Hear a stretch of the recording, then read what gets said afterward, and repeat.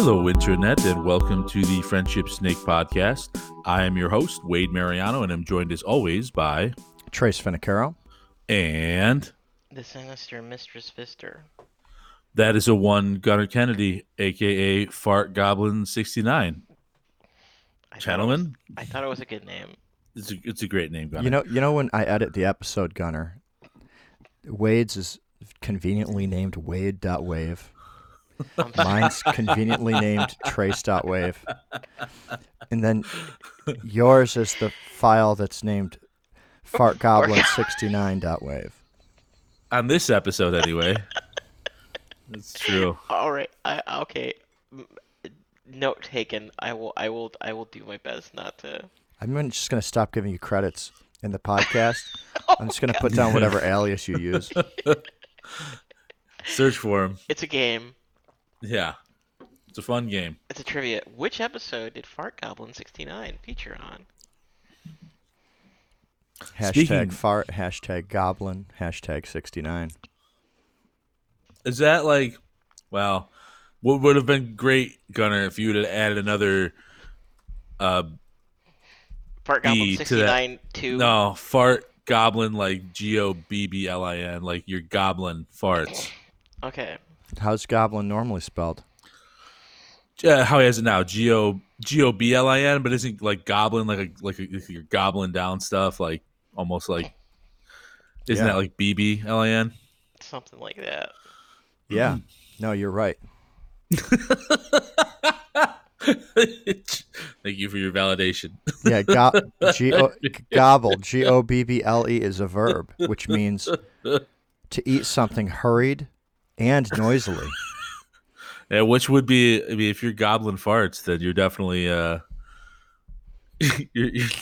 I don't know if you're doing it in a hurry, if you're doing it in a hurry, but you're definitely there's some noise going on there. What if your primary purpose is to eat goblins? You're gobbling goblins. Yeah. That's a trap house lyric somewhere. I don't know. I know it. You got to eat 69 of them. Ooh. Goblin 69 goblins. Yes. It's like a weird shitty indie band like that like does like synth, and it's like no, you know what it is? It's like a fucked up like 21 Pilots cover band, but like they do it. It's still a duo, but it's like an old style drum and a minstrel, like with a medieval sound. That's a strange combination. I'm digging it though. I'm digging it. I figured, Gunnar, you might enjoy that one. Was it Fey Not a Wave? minstrel. I'm sorry. A minstrel is a person that plays. It would be a lute, not a minstrel. I'm thinking that we could start a new genre of music, Fey Wave. Fey Wave? Fey Wave. Yeah. You know, Why not? It's an excuse to wear giant bloomy pants and go around and talk like you're a member of Oberon's court and A Midsummer's Night Tale. Wonderful. I'm glad we were innovative and we created something today. Well, thanks for everybody for listening. We'll see you later. Peace out. So let's start off with an update to last week. We had Trace, you were talking about Ubuntu making some essentially architectural changes, but you've got an update to that.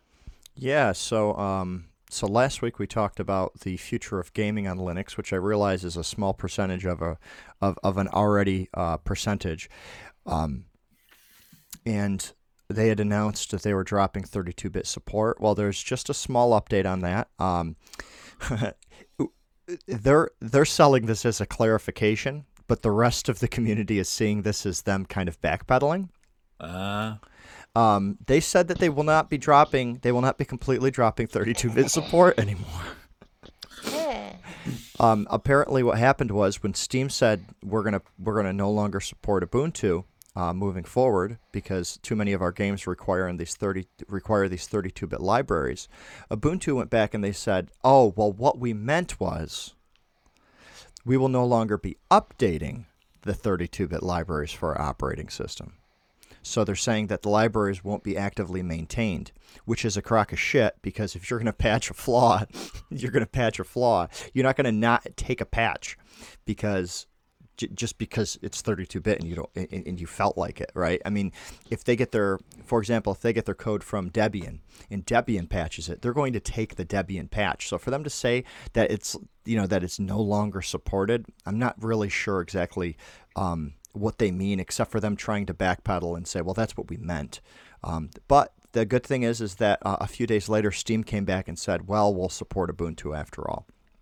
So that's all been smoothed over. So that means you could fast forward. If you listen to last week's episode, you could fast forward over the first 30 minutes because none of it's true. Although it does have some good information in there about what the future of video games and music production would look like if 32-bit was dropped. Well, that's good then. I mean, it's good that they backtracked and they didn't completely fuck the community. At least somebody gives a shit about their consumers. Yeah. About all of their consumers. Yeah, I mean, why would you throw away such a large percentage of the small percentage that you take up in a market? Right, absolutely. Well, that's good news then. I mean, that's good. I think I just peaked there, so I gotta be careful there with those high pitched fucking go through puberty again. I guess. Come on, PC gaming is doomed. Who are we kidding? You know what's like really funny, and this is kind of off topic, but I'm interested. I can talk about that. I feel like the narrative maybe 10 years ago was like or maybe even sooner, like 8 or 7 years ago, it's like console gaming is doomed. Like they can't keep up this, they can't keep up with the PC. They can't they can't just keep pumping out like consoles because the companies don't make enough money off it. The margins aren't great. But it's just interesting now at how like the tables have kind of turned, and that like now, Gunnar, I don't think you're wrong. It's not. I don't think PC gaming is like doomed, like completely doomed. No, but well, no, because Nvidia and AMD have ruined it. I mean, it's to get a decent video card at this point to play PC games at the same performance level is that you're spending that much money for a fucking console anyways. And I mean, their like their thing is that I mean, AMD has basically taken the position nobody will buy their video cards. Not in any meaningful number. I mean, they had the crypto mining stuff, but I mean, they sell stuff. They sell stuff to all the console makers, and they're doing the data center stuff. But video cards at this point are just a way that they can get somebody to pay to verify that their manufacturing process is an absolute dog duty, and we're second fiddle. And Nvidia is just gonna price everything out of fucking practicality, anyways. So what I think's interesting is we finally entered the realm of truly usable external graphics cards for computers. Now, it's not the first time that it's been tried, but we're at the point where, what's the technology? Thunderbolt? Intel's Thunderbolt, which can ride over USB-C, right? yes. Intel's Thunderbolt technology can transfer graphics through an external graphics card. So hypothetically, like you remember with the old Sega, you could clip in the 32X. Yeah, it was like an expansion. Yeah, you can. It's kind of like you can plug in a graphics accelerator to any computer, to any device, really. Although right now it's marketed at computers. I mean, if you look at a Nintendo Switch, the bottom of it's USB-C. Now, that doesn't mean it supports the Thunderbolt external video card, but the concept, the tech is there. So it will be interesting to see if these types of things start happening, or if the other thing I've seen, and Gunnar probably knows more about this, is the acceleration for an external graphics card is still like 30% the performance of it being inside the computer, right, Gunnar? Or are my figures off? It depends on the kind of workload. I mean, that's variable, but yeah, there's like a 10 to 15% hit. I mean, like 30 if it depends on the resolution too, But like generally the rule is that if you're the testing I saw that like if it was an external GPU versus internally mounted one of the same power or whatever, you would see like a 10 to 15% throttle rate on the maximum FPS. Right. Which still isn't that bad. I mean, it depends on the types of graphics that you're pushing. Speaking of video games, Mario Maker 2 was released 2 days ago. How did you have you guys purchased that? I know you guys have a Switch. Yeah, I decided to buy it on its release date. I got the cartridge because I'm an idiot and I like to pop games in and out of the Switch when there's absolutely no need to. Now, I don't have an SD card yet for my Switch, so we haven't been doing the digital downloads. Gotcha. But switching games sucks because it's not easy to pop the cartridge out while it's docked. Because you have to put like pressure down on the top of the device, and my device is inside an entertainment center, so it's kind of a pain in the ass. But yeah, I bought Mario Maker 2, and we've been making levels, playing other people's levels, and that's pretty cool. I mean, it doesn't really seem. I didn't play the original, so I have nothing to compare it to. Yeah, I wonder like when like they like Mario Maker is an interesting concept for sure because it's like you make your own Mario stage, right? Like it's completely customizable. You can make it as difficult or as easy as you want or as interesting as you want. I wonder with Mario 2, like Mario Maker 2, what exactly I wonder how do they further it? You know what I mean? Or do they just kind of reskin the first Mario Maker? Well, Gunnar, do you have any? Or Tracy, do you have any insight on it? Or the news mentions the online multiplayer, which is pretty cool. I don't know if they had that in the original one, but that was definitely part of the release notes. And people are like, "Oh, it's laggy," and they had feedback about it, but they all still said it was a lot of fun. So you can essentially play like a map where I think it does up to 4 players at a time, and you can race through this map with just complete random strangers. But if the map starts scrolling, like it'll kill you. Like really, yeah. With some of them, it depends on the style of map. But it's pretty cool, and you can if I'm Mario and you're Luigi, like I can jump on your head and use you kind of to boost me up. Okay. So it's somewhat competitive, which is pretty neat. Some levels I never anticipated. There's a concept called Auto Mario. Okay, what's that? And the idea is you just hit one button and it finishes the stage for you. Oh, really? Yeah. So like all of the crazy stuff where you bounce off of like the flying guys, and then you hit the bullet bills, and then all of that stuff. It just the physics of the game kind of pushes you through until you finish. There's a whole bunch of those out there, and those are pretty fun. You just you can just play them, or if you decide to download them, then when you download them, then you can go in and play with more people like at your house. It's one thing I didn't like about it is the multiplayer is limited to downloaded games. So if you just want to play one that you found, you want to like try it out, the people that are sitting around with you in your house can't play it with you unless you download it and then go to a separate area of the device to play the downloaded game. That part I think they really should refine. Okay, so kind of like it's not couch co-op unless you download the level. Yeah. Gotcha. Yeah. And like I guess I just really don't understand like I can't see any technical reason for that. Right. Yeah. No, I do wonder why. Yeah, I wonder if it's just too many inputs or if it's too much bandwidth that it would mess with like the efficiency of how the level was played. I don't. That's a good question. I'm not really sure. Yeah, I don't know, and it might have something to do with the online, like they don't want you to team. Yeah, that's true. That's a good point. But it's really annoying because you want to try it out multiplayer doesn't mean you want to keep it. So you end up having to go back and forth between two different parts of the game in order to download them. But I also wonder how often people are doing that. One thing for sure is building your own levels is way easier with the touch screen. So when it's docked into your TV, yeah, you have this big screen you can build your levels on, but you have to. The only inputs that you have are the joystick and your buttons. Whereas if you undock it, you have the touch screen and you can drag like the squares to where you want them to be on the screen.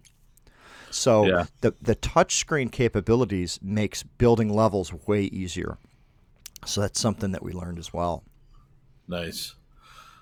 Yeah, that's I've seen some interesting. Did you see the Mario Battle Royale that kind of, I don't know, I don't know how long it's been out, but it went a little viral this past week. No, I don't think I've seen that. So it's essentially just, it looks like it's just Mario 1. It's like Super Mario Brothers. Mm-hmm. But I think there's your instance, and then there are 99 other players, and they all look exactly like you, except they're all grayed. They're a little bit grayed or shaded, Yeah. and you're just running a level to see who survives the longest. So you just keep running levels, keep going, going, going until you're the only one left to survive. The one I'm seeing, the graphics look terrible. Well, it's Nintendo. It's a Nintendo. It's the original Super Mario Brothers. Oh wait, now I'm seeing it. No, well, the original one was. It's like they deliberately didn't steal the graphics. Oh, maybe they didn't. It looked, for the small clips that I saw, it looked it was from a streamer, so it looked similar. Um, but when it was brought back, they said, "Screw you! If you're going to take us down for DMCA, we're just going to make it with the correct graphics." Gotcha. Yeah, that looks sick. Yeah, I thought it looked pretty interesting. Gunnar, have you seen it or no? No, It's I have what not. it's one thing I wish Mario or Nintendo would just be more accepting of. Like Star Wars, at least is accepting of their fan content. Yes. Nintendo is so protective. Yeah, dude, there's a new Star Wars game coming out that looks fucking ridiculous. It's like Last Order of the Jedi or something like that. I watched like 43 minutes of gameplay, which I'm not typically interested like in watching gameplay. It's usually not my thing. Like if I watch a streamer, I'm watching the streamer because they're entertaining, not because I really care to watch their gameplay unless I'm contemplating getting a game and then I want to see, okay, how does it play? You know what I mean? Like, does it look cool? Mm-hmm.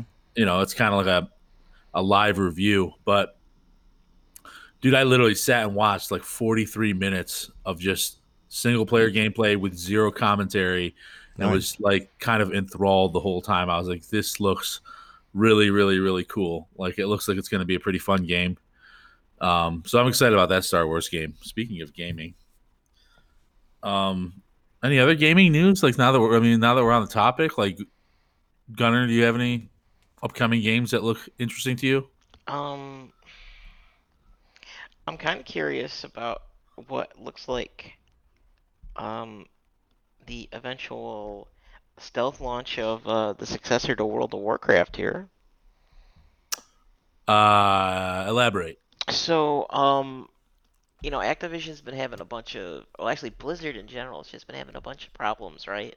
Yeah, well, yeah, they've not been. It's not been positive news in the limelight Well, recently. yeah, and part of it too is that like they did this one last big content update or expansion pack for World of Warcraft that was called Battle for Azeroth, and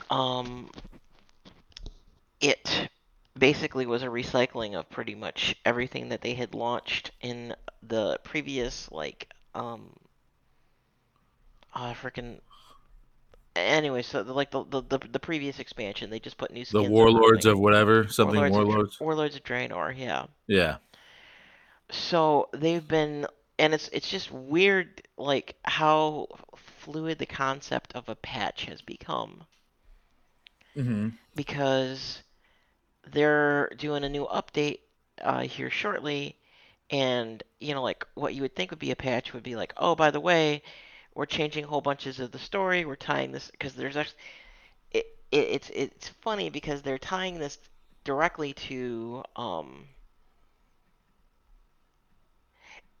how'd you put it? Like some businesses won't admit that they have competitors. Yeah, like yes, it's almost like they sometimes, it's sometimes they they go the route of just pretending like they're the only one. Like they don't consider them like like Russia. yeah, yes, exactly, kind of. We Like a end up, good example, a really good example. Back when I was doing project management, and this is maybe inside information, but it happened like 12 years ago, so it doesn't really matter. So Kroger is this really big grocery store chain, and it's really big in the South and the Midwest, and I think even out in the West Coast. And they would always like tell like we're the largest grocery store in America, and we would always say, correction, Walmart is the largest grocery store chain in America, and they would say, well, they sell other stuff, so we just don't consider them in our like marketplace. But it's like it's a clear fucking competitor of yours. Just because they sell other stuff doesn't mean that you should just ignore them or not acknowledge them. That's So funny. yeah. So Gunner, like that was kind of to make your point a little bit more, kind of like that. yeah, It's like saying you're the fastest human, and then when somebody challenges you, saying, "I'm talking about eating hot dogs." Right. yes.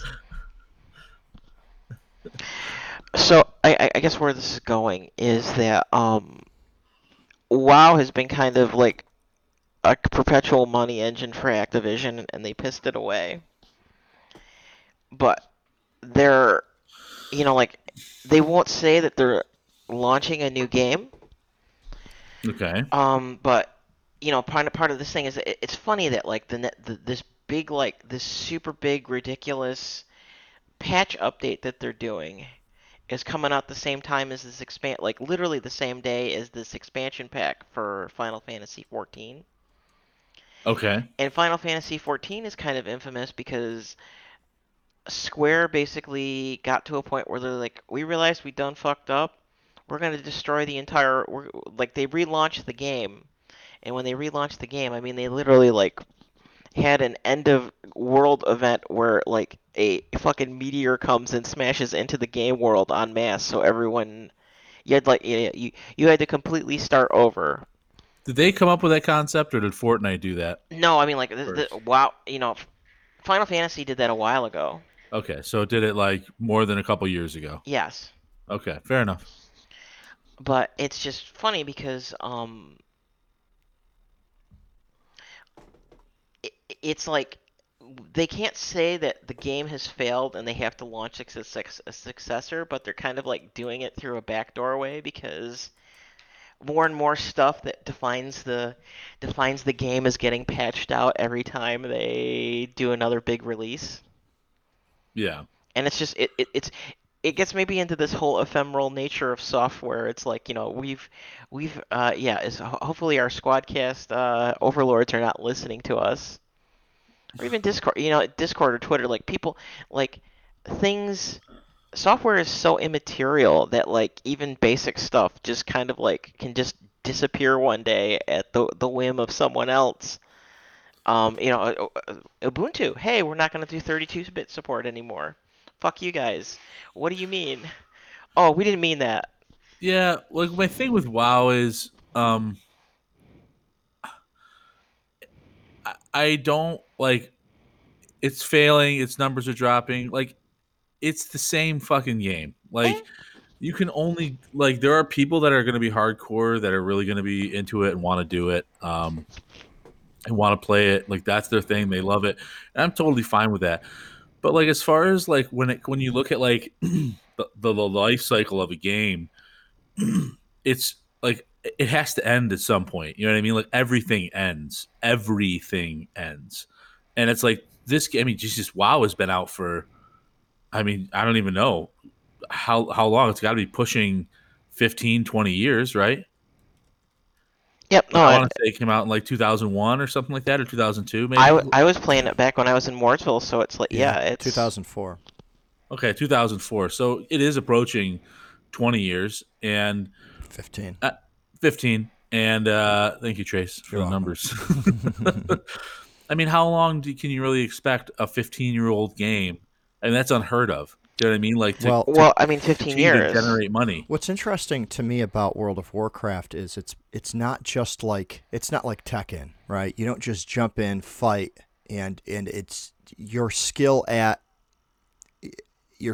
fighting is what brings you back to that game.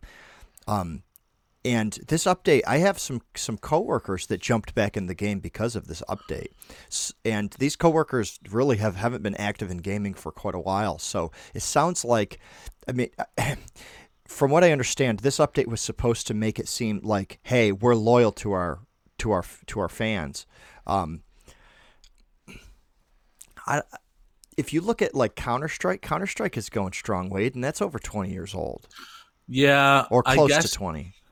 that's true. But they're not really innovating anymore. Like Right. Valve is no longer like doing anything Right. innovative with it. It's just like they're like, you guys still want to play it? Cool, Right. it's there. Exactly. It's not like they're pumping resources into Counter-Strike that, aside from maybe the esports side, which I would say they're probably pumping money into. And this is, from a game, because I've always wanted to make my own game, and I think about things like this, and like one of my favorite types of games are like the fairly easy to solve puzzle games, like not the ones that are so hard that you spend like a week and you can't get past one level, but the ones where if you click around for long enough, you can eventually figure out how to solve a puzzle. But like with a puzzle game, the content is so difficult to create, and once someone's played it, they don't ever want to go back. Right? Right. Well, once you've solved the puzzles, yeah. Yeah, whereas like a fighting game, you could put in some basic rules and people will just keep playing it over and over and over again, because the changing content is the people that you're playing against. Right, and it's more it's competitive in the sense that who's the best, right? Who's gonna? There's a clear winner and a clear loser. Right. Now with World of Warcraft, now Gunnar, you play that, right? Not in a long time, but yeah, I have, yes. Yeah. So like with that, what's the continuing content in that game, or is it the point where you get to a certain level and you're done? What's the continuing content with that game? Does it need these regular updates in order to be interesting? Yeah. I mean, like, again, it's you have stuff where you're looking to get new. So, I mean, there's a couple different play modes. There's player versus player in the arena. There's player versus environment. There's the raids and whatnot. There's getting new gear. There's a lot of content for sure, and I've played WoW, like a big MMO that I got into hardcore, and frankly because it was on console, and our friend Greg played with me as well, was Neverwinter, the D&D MMO, and it's just like, I get it. Like there's like this sense of community, and you check in every day, and you go on raids and quests. Like I used to love the raids. Like you get like a squad of 6 of your buddies, and you go in, and it's kind of you against sometimes tens of thousands of enemies, and you're running through it. And then there's a final boss. It's very difficult, but you get all these rewards that drop at the end, and you have like a guild and stuff, and there's a social aspect to it that's kind of unlike a lot of your standard style games. Like there's a community for every game, I feel, for every successful game. Mm-hmm. But the social aspect of like WoW, it's like you're playing with other people. I don't think WoW would have caught on if it was like a single player type of thing.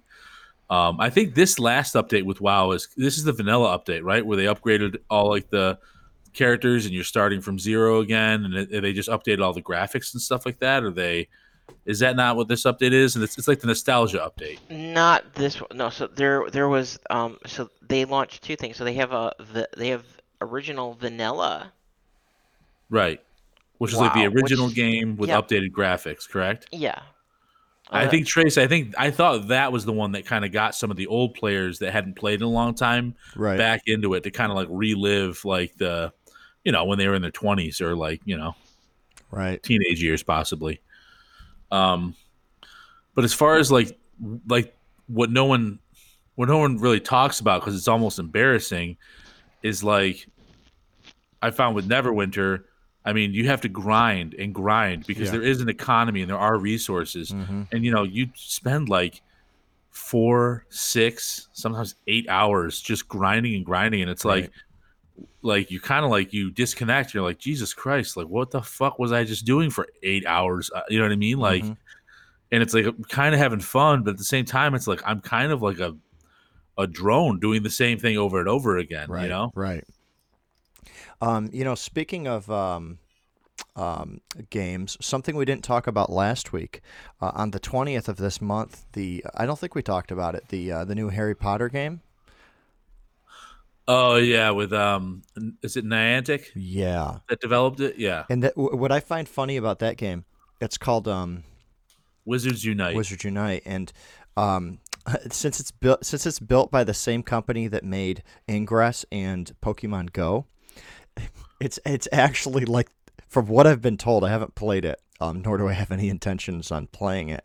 It's the same game, and it's the same stops, right? Because Nice. Oh yeah, because because it's Niantic, skinning, right? right, Niantic can't find like alternatives to churches and post offices and stuff like that.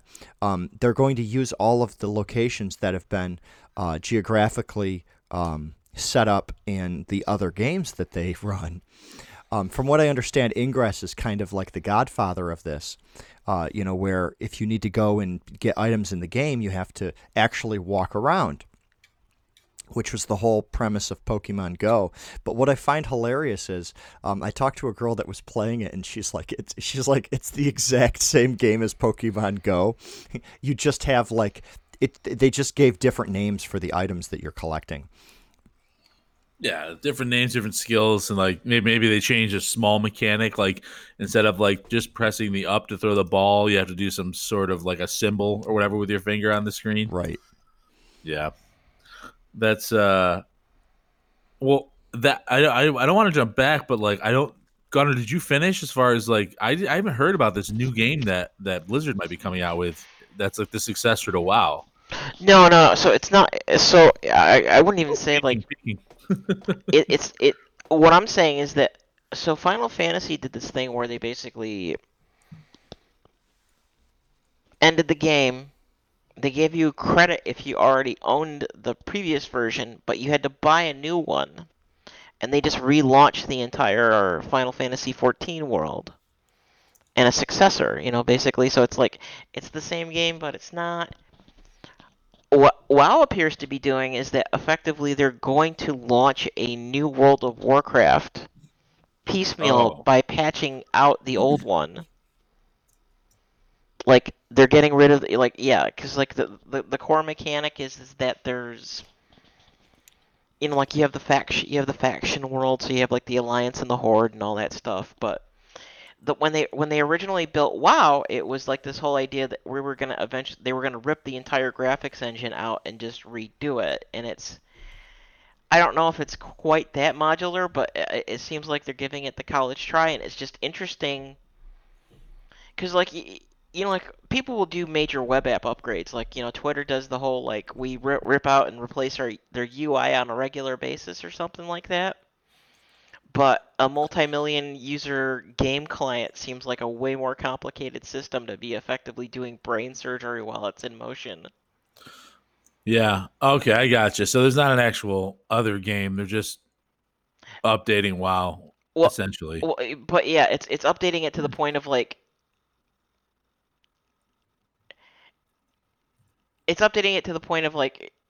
by the way, we ripped out almost every single major feature that makes this WoW, and I mean, it has the same name stapled to the front of it, but it doesn't have the same graphics engine. It doesn't have any of this. Like, it has some of the same game mechanics, Well, I mean, but the it whole has rule to structure. change, I guess. I guess I don't know. That is interesting. I thought it was a a little bit different from that, Sorry. but Well, no, no, no. You don't have to apologize. I just, of course, Blizzard once again disappoints me. I should not be shocked at this point. well, because and I'm still pissed that they didn't do the StarCraft game that Overwatch became. Titan, Project Yeah. Titan, yeah. That doesn't really make sense to me. You would think that that would be, you would try StarCraft Online or World of StarCraft. Like you think that would probably be successful. I mean, judging at how popular StarCraft still is today, like throughout the world. But I mean, like, Games Workshop isn't going to come out with Warhammer 40K online, so I mean, what the hey? they are or they are not. They're not. So I mean, Yeah, like, come on. Yeah. Oh well. Sometimes I wonder if game fans focus too much on games that they owned versus new games, new content that could be coming out. Like, I realized that the World of Warcraft was a big thing, but to your point, Wade, it's why wouldn't they just kill it and come out with a new game? That's you're right, and I think it's that delicate balance of like I think these companies for a long time knew that like they rested on their laurels. Like they know you're hooked in. Like they know that they know how to press that nostalgia button. And for a while there, they had everybody hooked. And when I talk about this, I talk about Activision specifically, pretty much like because they rest on all their laurels. Like they're like Diablo 4. All the Diablo fans like myself are just like fiending for it, and like we can't get away from it because man, I remember when I first played Diablo, and when I think back to that time, I think I was a teenager for sure, and it was so gritty and dark and gory and fucking, I mean, kind of scary to be honest with you. Right. Like those things are etched into my mind. Those experiences are etched into the fabric of my psyche, and fucking Blizzard knows it. So like it took them forever to make Diablo 3, but when Diablo 3 came out, I fucking bought it immediately. You know what I mean? Like it's almost like it's like a drug. It's like you can't get off it. You know what I mean? Like you have to try it. You have to see what the next version's going to be. Yeah, I feel like that with the Half-Life franchise. If Half-Life 3 were announced, I would just buy it, even if I never even played it. I have Right. like a moral obligation. Yeah, like I would feel like I've had every Half-Life game and played every Half-Life game since it came out, and it's like including pretty much all of the even like the bootleg like mods back in the day, like that Counter Strike kind of started as, you know what I mean? Like all like World at War and all that stuff. Um, it's like these video game companies. I mean, that's how they've turned themselves into titans. I mean, look at like the Call of Duty series. Man, it's just shit year in, year out, year in, year out, like garbage. And they added a feature, they added a battle royale feature, and it was pretty popular, but it's not, it's buggy and the mechanics are kind of wonky, and I don't really enjoy it. It's not really that great. But I bought it this year after not buying Call of Duty for a little while because it was like, all right, this new mechanic, this new game style, you know, maybe this will make it a winner again. And it's like, no, man, like Call of Duty's dead. Like I've come to the conclusion, it doesn't matter what they're gonna do, they are relying too much on the name brand instead of actually furthering the game and the Right. gameplay. Right. And that's just I feel that's what's happening. So I definitely agree when you say that gamers, um, you know, they concentrate too much on the title or concentrate too much on the game franchise rather than the actual like game that's coming out. I definitely think that's definitely accurate. I think that's accurate with most people. And Blizzard Activision is just a prime example. And here's the shitty thing: as much as I agree with that statement, and just like you said with Half Life, like when Diablo 4 comes out, so long as it's not some crazy thing where they're going to change it into like a first person shooter, which was like somebody on 4chan like said like, oh, this is a leak, but I'm sure it's not the case. I'm pretty confident it's not the case. But if Diablo 4 came out as like a first person shooter, I probably wouldn't buy it because the mechanics will have changed so much and the gameplay will have changed so much that it's no longer Diablo. But dude, Diablo 4 comes out and it's similar, probably going to be very, very similar to Diablo 3. I'm fucking buying the thing. Like they have 60 of my dollars already kind of lined up. Right. Gunnar, do you have a game series that you would just buy? You're just going to buy the game blindly? Um, It's called Fart Goblin. Fart Goblin. It's his own creation. Yes. That's two B's. Yeah, you can gobble goblins or you can gobble farts. Or you can gobble goblin farts. Mm-hmm. And if you eat 69 of them, then you get an extra goblin life. I'm sorry you have to look at that while you're editing later. Although I'm not really sorry. What do I have to look at? That is the file name. Or you have to talk to Squadcast to get that back if it doesn't download correctly. Oh God! Please don't let that be the one. Please don't let that fucking be the one that gets hung up. Yeah, so what the listeners don't know is that even though Squadcast is much better, what was the shitty one that we were using? Zencaster? Zencaster, Yeah. yeah. Squadcast, the quality is better. We're definitely fans of the platform. It's got some pretty cool options right on their website. However, the one thing that it's been failing to do is to finish sending the episodes to Wade when we're all done. And last week it was like 6 hours, and it still hadn't sent my recording to Wade. So Squadcaster has said, well, if there's any that don't send, we have a backup copy, and you can request the backup copy of the files from us.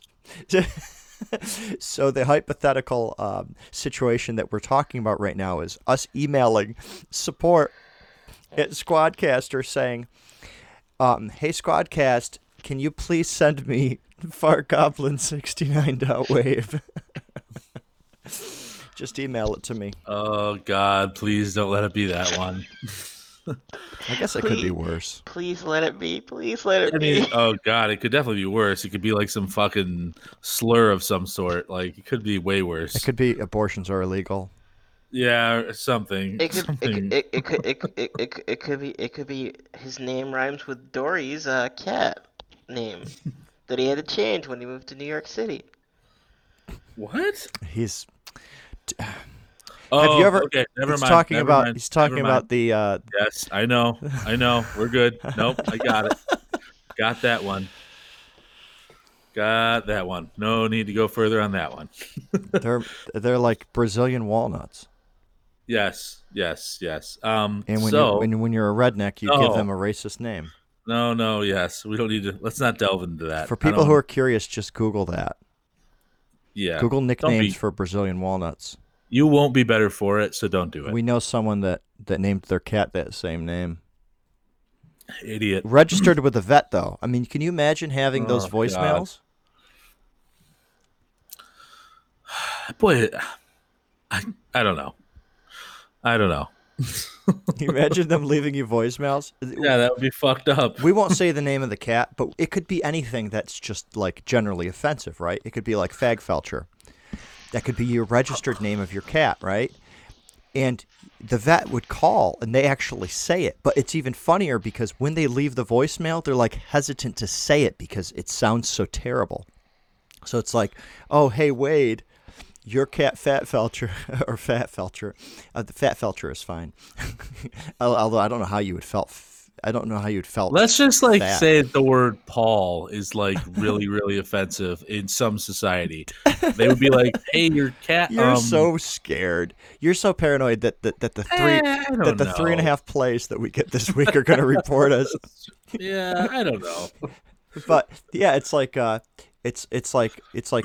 Wade, your cat Fagfelcher is due for a checkup. For its shots, Vaccinations, rabies. Yeah, we gotta give some rabies vaccinations to Fagfelcher. Do you think that anti-vaxxers like give their cats and pets vaccinations? Oh, that's interesting. I don't know. Well, no, so because the state will take away cats and dogs that don't get vaccinated, but for some reason kids get higher. Although, yeah, I guess really, I don't know if you want to get the semantics of that because they'll also put down cats and dogs that they can't verify that have been vaccinated. So really, do you want to climb into that? I don't want to climb into that subject. That No, that's whole- okay. That's okay. So there was an article in March of this year, Wade. And the title of it, it's from Time, and it says some anti-vaxxers aren't getting their pets vaccinated. So Oh, okay. At least they're staying true to it, I guess. yeah, I love how the minority of idiots are allowed to get a voice on Time. It's like, no, we're not going to talk about real issues. We're going to talk about these idiots that they're going to take it to the next level and not get their animals vaccinated either. Yeah. I'm keeping it real, man. Those vaccinations are gonna make my I've heard and read that like a big concern with the anti-vaxxers is like this bullshit. Oh, it causes autism, which is a fucking joke. what, what would like an autistic cat or dog would you even notice? You know what I mean? Like what's your concern about the medication that you're giving your animal? Like I really got to know like what is your concern with that? Oh my gosh. I don't think we Fuck. can actually keep going with this topic without making fun of autistic Oh, people. So, I'd rather not. yeah. My nephew is autistic. I'm not making fun of autistic people by any means, and I think that it's a joke that Well, I heard. end of Well, actors think that. your cat Fagfelcher is autistic, right? Oh God. New topic. I'm done with this topic now. Probably. Um, Let's talk about Google being colossal duty heads. dude. So Google's in the news. And Trace, you've heard none of this yet. No, nothing. So, yeah, you do have to take it from the perspective of who it's from. A very conservative, definitely, I would say, some would identify as right wing. He may even identify himself as a right wing. And he calls himself a journalist, so why not? Journalist. Apparently, did an expose on Google. There was a whistleblower that leaked a bunch, or several, I should say, inside Google documents that were absolutely not intended to go out to the public. But they also, like, the most damning of it, because you could say, I guess, oh, this whistleblower just created these files, right? And then just like leaked them themselves. Like they could claim deniability there. However, the kicker was he also the whistleblower who I assume is a male, judging by like how they kind of blurred and they kind of darkened the person out. They kept them anonymous in the interview. That's But sexist. I'm just kidding. yeah, I mean, in the way the voice thing, I would have assumed it's a male, but maybe it's not. Well, just the person that the whistleblower They will just identify as a male. knows. That's fine. I don't care how they identify. It's fine. It's not. It's really not important how they identify in this. But they also had hidden camera footage, and it looks like at like a lunch, several lunches actually, with like identifiable like Google high ups, like upper management, and They identify as higher ups. well, they get paid as higher ups for sure. And some of the quotes that came out uh, were interesting to say the least. And it's and this they're actually they've had Google employees up on Capitol Hill being interviewed by by the government, kind of because of all this. Now, if we rewind a little bit, this is Project Veritas, right? Project And Veritas is kind this of is something what we it was covered, around. right? Isn't this a government contract that they decided to like kind of bail out on because of the negative No, public reception, or is that a different Pro- project? Project Veritas is kind of like this weird fifth column journalist investigative thing. Like Oh, okay. they're I'm confusing it with something else that we talked about because there was something Yes, where a bunch of their yes. employees jumped ship on, right? What was that? This was the one that was kind of like the government contract where essentially they were essentially what it was doing. They were essentially one step removed from identifying targets that the military could hit. Right, Precisely. right, but that's not the same thing. No, this is Okay, something very, very different. okay. Project Veritas was kind of like they're the same kind of crew that got like Acorn defunded. They did the whole like Planned Parenthood, we're selling baby parts kind of stuff. Yeah, it's not Yeah. Google Project Veritas. My bad. It's not. That's not like Google's. Oh, Project Veritas is the one that. I'm sorry they're the whistleblowers. that yes, they've kind of like they gathered the information. Well, they really kind of posted the information out there. Okay. So some of the quotes that were kind of excerpts of this hidden camera footage were from Jen Janani, who's the head of responsible innovation at Google. Um, let's see, we all Did got you say screwed over. responsible innovation? That's the title. That's a fucking Orwellian doublespeak job name if I Yeah. ever heard He one. just Well, he there's a just lot of identifies as that, Gunner. we all got screwed over in 2016. Again, it wasn't just us; it was the people who got screwed over. The news media got screwed over. Like everybody got screwed over. So we're rapidly being like, what happened there, and how do we prevent it from happening again? There's some more excerpts. Um, Elizabeth Warren is saying we should break up Google, and like I love her, but she's very misguided. Like that will not make it better; it will make it worse because all these smaller companies who don't have the same resources that we do will be charged with preventing the next Trump situation. It's like a small company cannot do that. We're also training our algorithms. Like if 2016 happened again, would the outcome be different? The reason we launched our AI principles is because people were not putting that line in the sand and they were not saying what's fair and what's equitable. So we're like, well, we're a big company, so we're going to say it. On the topic of fairness, Gianni admits she's the only one concerned about fairness for marginal. She's only concerned for marginalized communities rather than for those who've been traditionally been in power, and notes that not everyone has agreed with Google's definition of fairness. My definition of fairness and bias specifically talks about historically marginalized communities, and that's who I care about. Communities who are in power and have traditionally been in power are not who I'm solving fairness for. Our definition of fairness is one of those things that we have thought would be like obvious and everyone would agree to it, and it wasn't. There was the same people who voted for the current president who do not agree with our definition of fairness. So those are kind of all the excerpts that I could find from that hidden camera footage, and it's definitely Now it makes sense. So Project Veritas, you said what did they what you said they were all, this is like a really like a conservative whistleblower. yeah, well it's like a conservative group. Yeah. Like yeah. So So it makes sense why they're so upset with these recordings.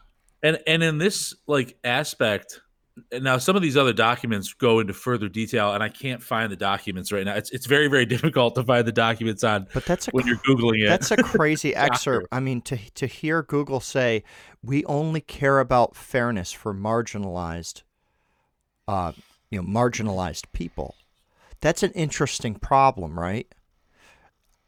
It's a toxic one to talk about because you kind of put a scarlet letter on yourself just for defending this Project Veritas, right?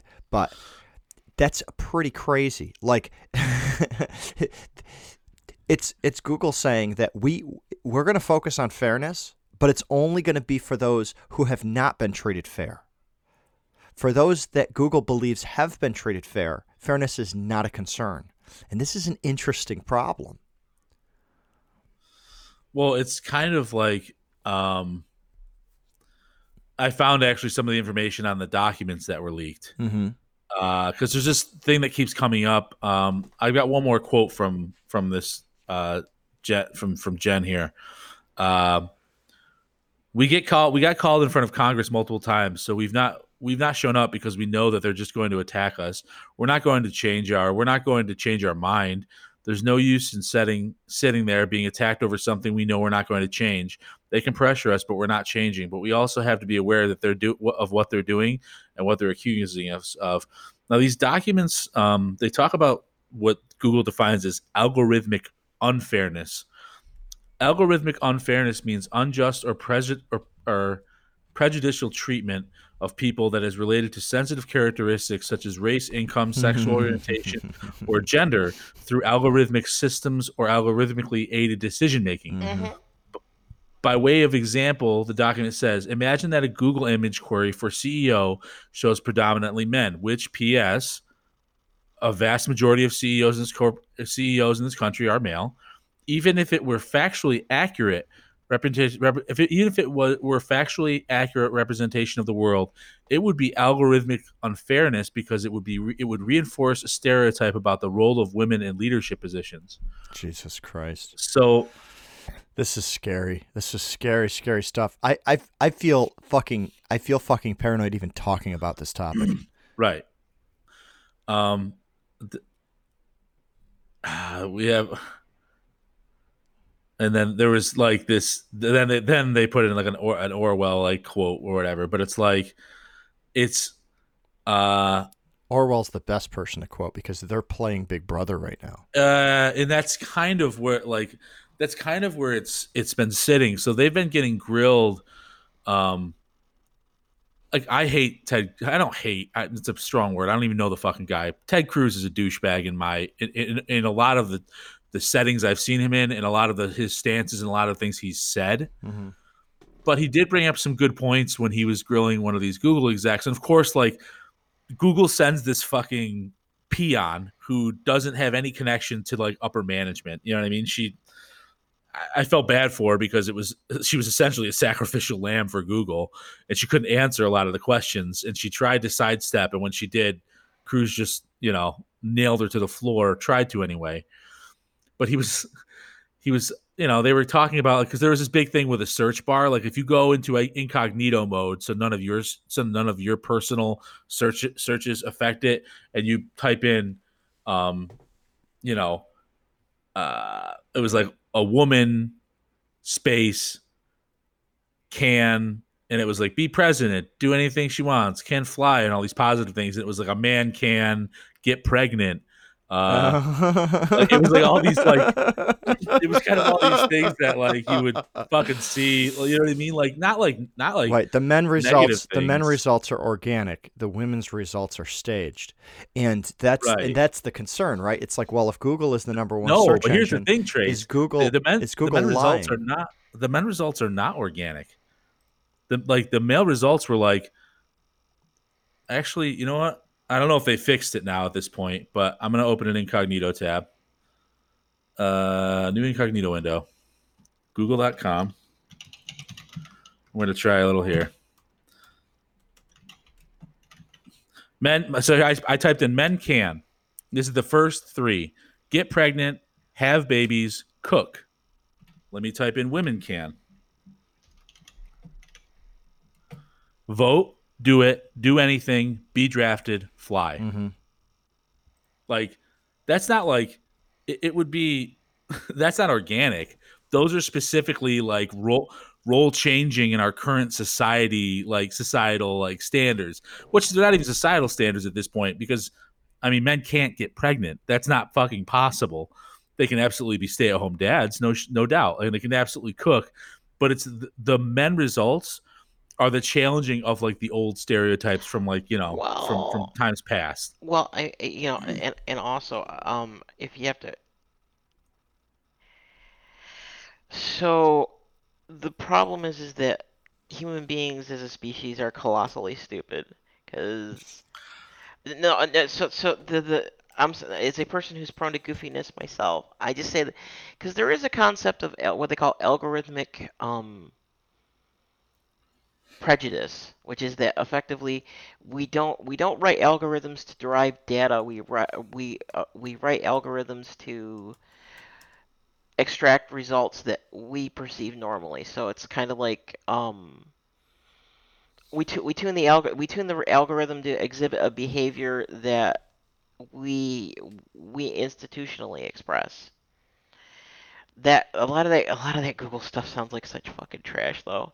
The men being pregnant thing, I think, is probably because of the number of trans men, or like male to or female to male transsexuals who are still like carrying children.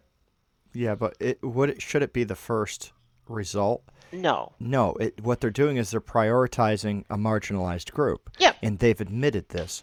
The question is, can they? Can they, like morally, right? Like if you, me, and Wade were the ones making law, should they be allowed to do this? And what are the ramifications of them doing this? Well, and that's my problem really with this. That's what Veritas is trying to do, right? They're trying to say you can't make something that is being publicly consumed for free by the masses. I mean, internet searching is kind of like breathing oxygen at this point, right? Well, and you're allowing Google to change the air, and I think that's the fear. I think that it's hard to know. I mean, are you going to have? I always think of cattle, like moving cattle from one field to the next. A human has a really hard time doing that. But for some reason, you get this little Australian dog thing, and all of a sudden, the cattle start moving from one field to the next. Can Google treat human like cattle and move them anywhere that they want to? That's kind of the scary like ramification, right? That's kind of the scary, not ramification, but like that's kind of the scary. I feel like is at the base of like the Google hypothesis. It's like when they start talking about could we have prevented the 2016 election? It's like I have a couple problems with this. And my first problem with this is I'm only seeing Republican fucking senators grilling Google. I've yet to see a Democrat, and I would assume that there would be some that would be not comfortable with this. I've seen one Democratic representative like make a fucking joke of it or something, like think, "Oh, it's preposterous." Or my problem with this is like, you fuckers were all on jumping on like Russia, like tampering with the fucking election, but like you're totally cool with like you're hypocrites. Like you're totally on board with Google potentially tampering with the 2020 election. Yeah. And I don't see a major fucking difference between the two, because as far as I'm concerned, Google is not fucking at this point, it's so big, it's its own fucking country. Like they've stated, we're gonna do, what we feel is best for society, not necessarily, what the country, what America fucking thinks about its society. It's what Google thinks. And it's like you've gotten so big that you know what, like you need, like they need to be regulated. Like you're a fucking utility at this point. And we've said this before, and it's kind of been like, but there's nothing you can do. Like there's a lot of other shit going on with YouTube right now. So I have a lot of, like I said, a lot of things about this. When this Project Veritas report came out, they took the videos down. Like Google silenced it. They took the videos down, and you couldn't get access to them on YouTube for a while. Now you can, because it blew up. But it's like they tried to silence this shit, and that's another problem, because if they had said, hey, like they were open and honest about it, like it's one thing. It's like, all right, at least they're fessing up to it. No, like the initial response was take the shit down and destroy it, like, get rid of it. I have like, it's a morality thing, and anybody that says, well, the ends justify the means, is a fucking sheep. Yeah, because you're letting a corporation decide who's president. The corporation's is on your side on this round, on this one, right? For the 2020 election, which, by the way, God, I fucking hope Trump doesn't get back in, but that's just my own personal opinion, and it doesn't fucking matter. I hope the democratic process continues to function. Correct. I agree. To me, that's the most important thing. The people that we live next to think Trump is the best president, and if they outweigh the people who don't, the democratic process allows him to be elected. Well, and I mean, now I guess we're getting into the electoral college kind of problem, which it's been there forever. I think it's kind of outdated at this point, but okay. Yeah, but it's not like when it comes to the popular vote versus the electoral vote, it's not like the electoral college has been gamed so badly that Trump completely would have completely lost, right? It was a close race from the popular vote as well. Yes. The electoral college just kind of decided, it was kind of the tiebreaker. In some ways, it's not like somebody just exploited the electoral college and was able to get a president with. But you're also saying, like, you hope the democratic process, because Wade's going back to the electoral college. Trump lost the popular vote. Yeah, but that's not. But a country uses the electoral college, Gunner. No, it always has. You can go back. You can go back on other elections as well. You can go back on other elections as well. I mean, it's not unique to that election. Is my point. That is our democratic process, even if it's not a popular process, both figuratively and literally. And here's the thing, like, if eventually we get to a point where we feel like the electoral college is not right for our country and we kind of abolish it, then so be it. You know what I mean? Like I'm in support of that if that's how the country wants to go. But like it's very fucking disturbing. Because I was talking to my mom about this the other day, and it's like you can't go anywhere else for videos. Like it's like this. There's nowhere. It's not like this. You used to be able to do Google videos, and then YouTube was its own thing, and right.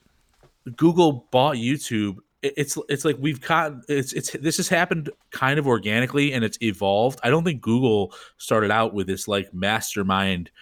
Right. I think it just eventually that's what they turned into. Mm-hmm. And the problem with it is like it's gotten so big now and they've given us so many good things. Like Google has given us so many really, really good things that it's like, well, what do you do? It's almost like, What's interesting is like if you look in China, China has the yeah, same issue with Baidu. They don't allow YouTube. They don't allow stuff like Facebook. There, it has to be controlled. And what's interesting about China is they're just like, yeah, we control your search results. The government's like, yeah, it's our decision on what shows up. Whereas in the United States, we have the exact same problem, except it's a corporation instead of the government. And I, it's hard to say what's worse, but it makes you wonder if this is just what always happens. Like if you were to replay humanity 1,000 times, if the internet always eventually gets controlled by either a corporation or the government. and that's the other thing. Like, right, like what is a Google? What is a fully federally regulated Google, like regulated just like any utility by the government? What does that look like? Does that look worse for the consumer? It's nihilistic in any approach, essentially, the way I see it. Well, it's Like, weird because Google is like the Napster that has succeeded, right? Because Google's Google has really only ever benefited by offering other people's content, right? true, yes, correct, And the vast majority of that content they didn't even get permission to have.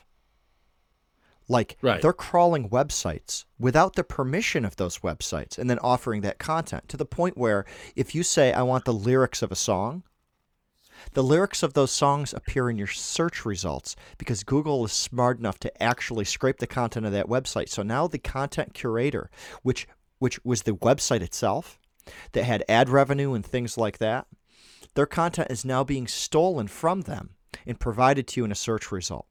It's so much so that you can actually just say, okay, Google, and ask it a question, which, by the way, my phone just went off Oh, because it's triggered to listen to my voice. But you can just say that and then ask it a general question, and it will find the best website, get you the answer from that website without actually visiting that website.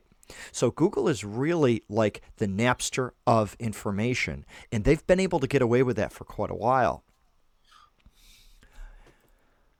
So it's when we talk about like YouTube, there is no other source of video. Well, when it came to music, there really wasn't too many other sources to get music from because it doesn't make sense for everyone to be on 10 platforms when you want a single platform. You want everyone sharing through that same platform. So YouTube, I think it's natural for it to just be one. What's scary though is it starts to get so large that the company that created it does not know how to manage it. well, I definitely want to talk about YouTube because I feel bad for a lot of the OG creators, and some of the organic creators for YouTube that made their channel, that made YouTube a viable enough for Google to pay whatever sum of money Google purchased YouTube for, and B, continue to grow it to where it is today, to now essentially, if you're following trends, it's almost like Google is attempting to make YouTube like television. Like they're really, really pushing for Fox and CNN and ESPN to like be on YouTube and be consumable I've there. heard it's great. It's like, I've heard YouTube television is great. but like the thing is, it's like they're they're they're killing the creators with these copyright strike, like this copyright strike bullshit that's been going on lately, where it's like, I mean, some of this shit is just a company that's defunct, somebody posing as that company and getting like hundreds, like, 10, 20, 30, 40, 50 videos like permanently demonetized. Like what they're doing with the platform with YouTube, I feel bad for those creators because once those creators who are smaller, and don't get me wrong, they're not going to generate nearly as much money as Fox or some of these major networks. They're going to get pushed to the side. Like, where do they go at this point?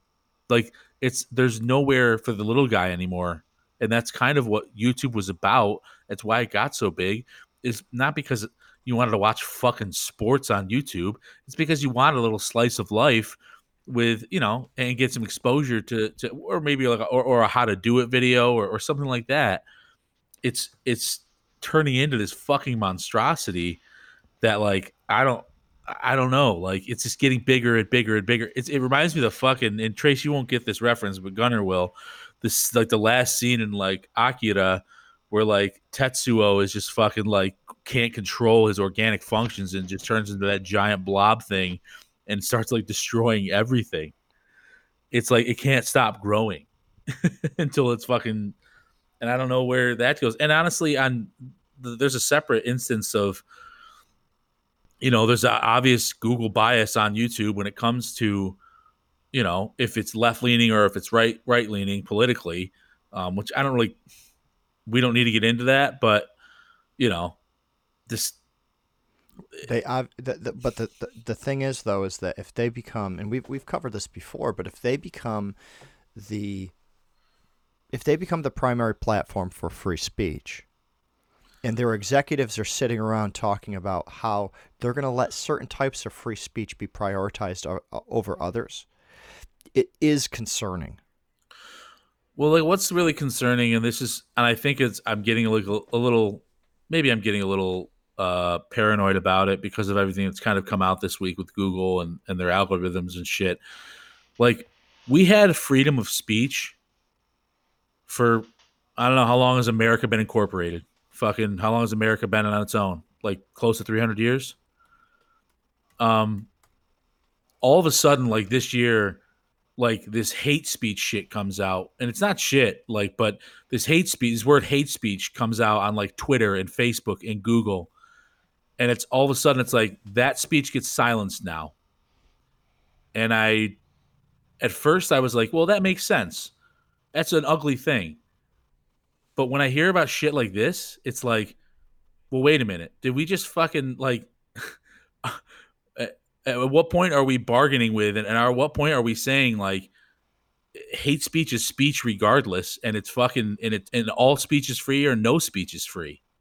Yeah. Like that's kind of, when shit like this comes out, it's like, well, was that just a way to push us a little bit, reasonably minded people who might not agree with what some idiot says about another, targeted group of people or small like marginalized group of people, like when it's declared like hate speech and like silenced, it's kind of like, wait, what just fucking happened here? Like, was that just like the nudge to kind of give you the okay to start regulating other speech and what is and is not allowed? Right. Yeah. And it's an interesting thing because like when it comes to helping, let's use the term less fortunate, right? When it comes to helping less fortunate people that are not, don't have the same advantages as right. As other people, right? What usually happens is if there's some public service that benefits them, it goes through a series of legislation. And that series of legislation can be brutal. It can have a lot of people that fight against it. And it's for good reason, because some of these things use the money of people who just happen to be born a certain way, and it takes their money and it gives it to people that are less fortunate. So there's some people that are like, well, I may be born more fortunate, but I don't feel fortunate. And when you take more money, I have concern with that. So what happens is it goes through a legislative process, and certain types of social programs get created, but they get created, even if people disagree with it, they get created on public record, in the public eye.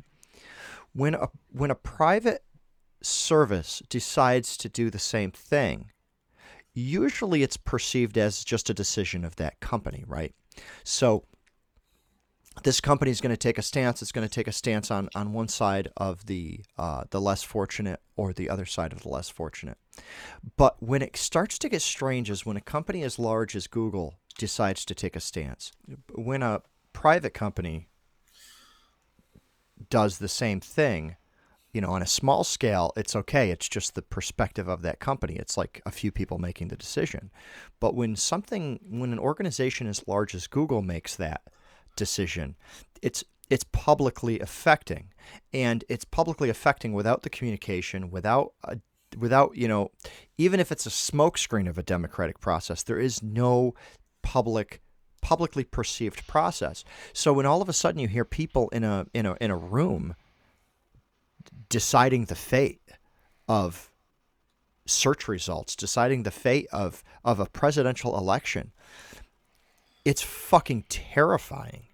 And they know that they're responsible, and that's even crazier.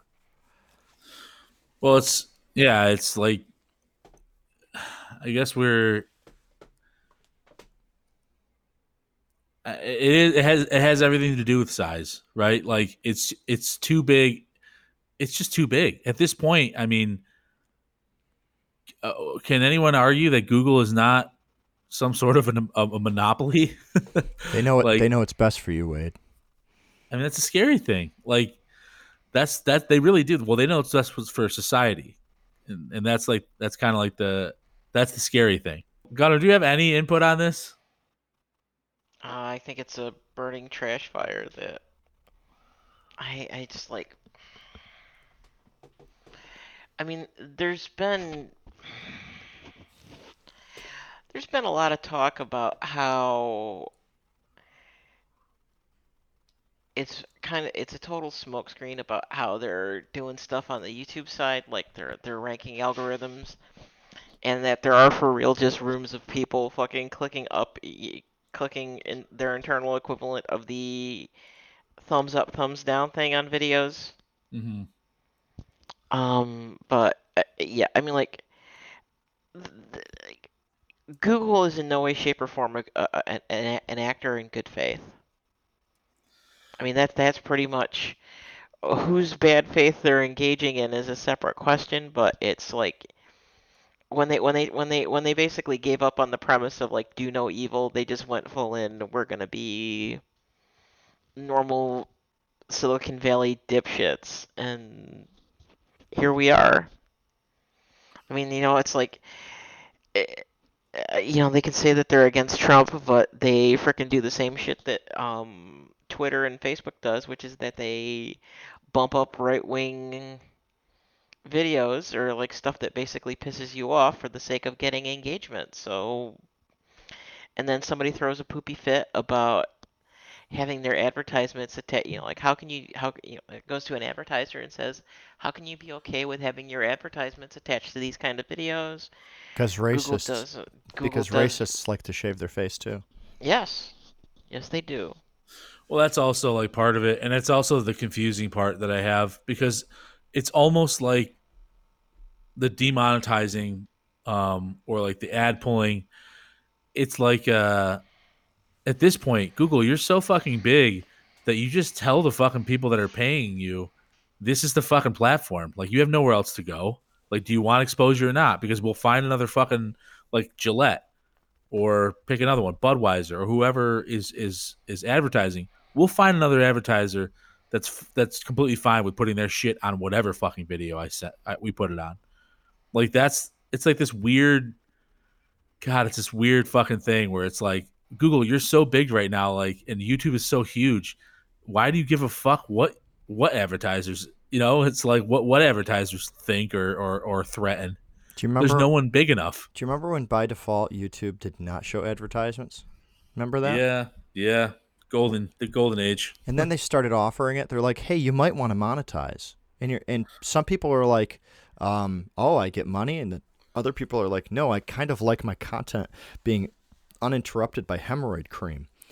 And then all of a sudden it was just accepted, and every single video is interrupted with commercials, and I believe that they're interrupted whether or not the content creators are making money. Like it's YouTube's using that revenue to keep the platform alive, and whether or not you monetize depends on like how long the commercial is, whether or not you can skip the commercial, and it's like a tiny fraction of the amount of money that they get from the advertising goes back to the content creator.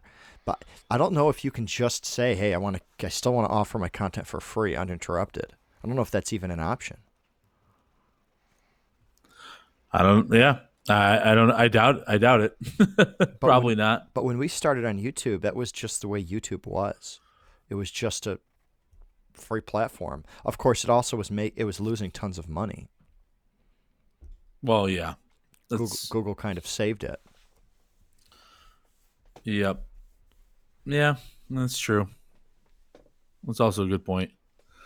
But do we want to talk about movies at this point, or do we want to still jump on this Google train some more? Yeah, you said you saw John Wick I saw 3? John Wick 3, which is like already kind of out of most theaters. It seems it's tough to find around here, and dude, it was great. Like the more and more that they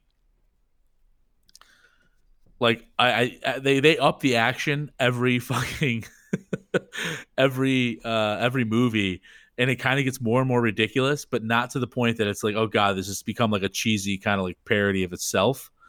Um, it was good. It was really really good. It was like for and usually a a sequel, you're usually like, oh god, this like usually sequels aren't nearly as good as the original, but I really did enjoy it. It was good, and it's this weird thing where like Keanu Reeves stars in this movie, and then as far as I knew, I thought was just a one off, but then all of a sudden like it got such critical reviews and people loved it so much that like they were like, "Wow, we're gonna make more. Like, we're just gonna create like a universe, a John Wick universe, which frankly, they'd already kind of written in a little bit, a good portion of it.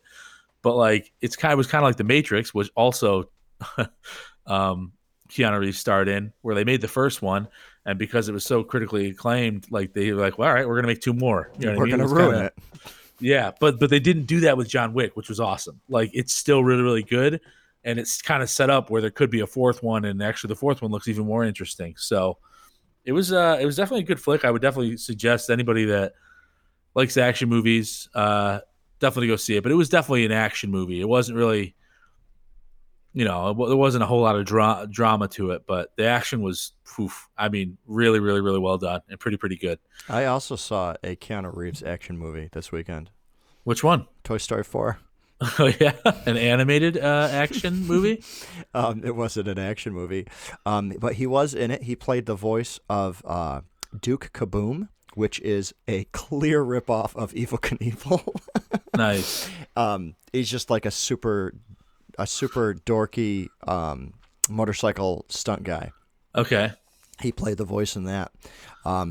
He wasn't really a critical role in the movie. He did do some pretty cool jumps with his motorcycle. Some of them were important to the plot, but it could have been anything. Could have been a Nerf gun that made those jumps.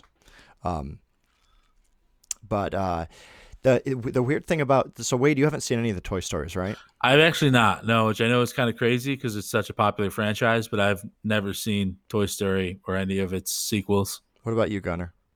I mean, I've seen the first two. I didn't see Yes. the third one. So the third one was interesting because it kind of seemed like it closed the whole series out. Actually, I take that back. I did see the third one because that's the one where they go to the. They're all going to get melted. Yeah, well, that and they end up getting snagged for the collect the, what is it, the crazy bear toy or whatever, Yeah. and Buzz hooks up with Yeah, Lotso hugging bear. Yeah, Lotso was like a super super super evil guy, and that was kind of a new premise because the other Toy Stories, there wasn't someone who wanted to like melt them and kill them, right? Like there you did have the toy collector that wanted to just steal Woody and sell him in Toy Story 2, but you didn't have someone that just wanted them all dead. Like Lotso was just like a pure evil character. But then at the end of Toy Story 3, they kind of wrapped it up. They kind of made it seem like, okay, Toy Story was about this boy Andy and his toys, and now that Andy's growing up, we have to close the series out. Toy Story 4, a lot of people were like, why would you do it? You already closed this movie series out. What I thought was really smart about Toy Story 4, number one, they brought Little Bo Peep back. She was like a knight, like a a lamp next to a bed that at night she could step off of, even though she was made out of porcelain. They brought her character back, which was smart because there's kind of like a little love thing going on with her and Woody, the main character. They introduced some new characters, which I thought was smart.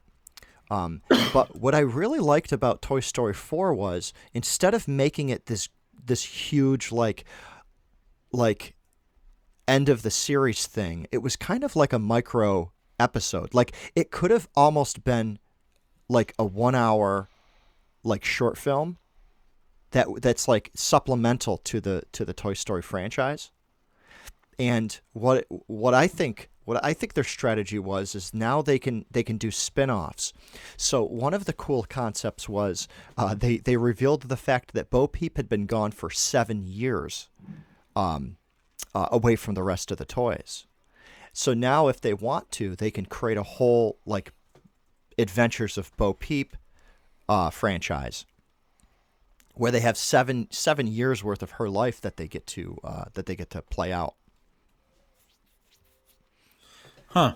So I think that's smart. I also think that the new character additions are smart. Even this Duke Kaboom. I mean, they could probably have a couple of short films based on Duke Kaboom. He's such a goofy, fun character, and he's obviously to pay homage to Evel Knievel.